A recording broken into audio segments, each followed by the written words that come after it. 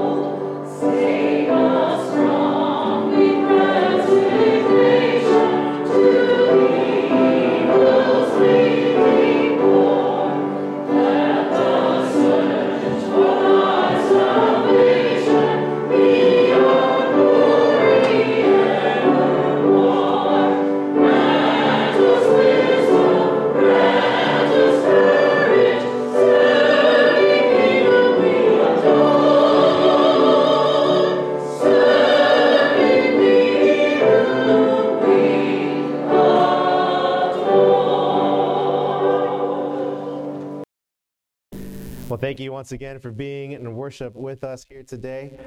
Do just want to remind you that the print in the bulletin was a misprint there again. On October the 14th, that's a Thursday, we will have our charge conference, and that will be here up in the sanctuary. You're welcome to come to that.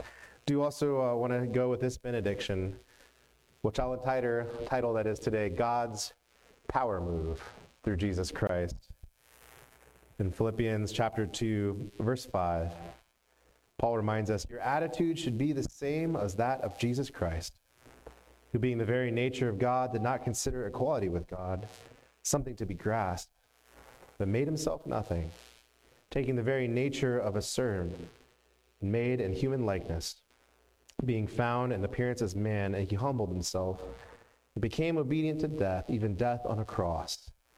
Therefore God exalted him to the highest places and gave him the name above every other name, that at the name of Jesus every knee should bow, in heaven, on earth, and under earth, and every tongue confess that Jesus Christ is Lord, to the glory of God the Father. May you go now, serving as Jesus Christ did, with the creative power of the Lord working through you, to use the very words of your mouth to bless others. In the name of the Father, the Son, and the Holy Spirit. Amen.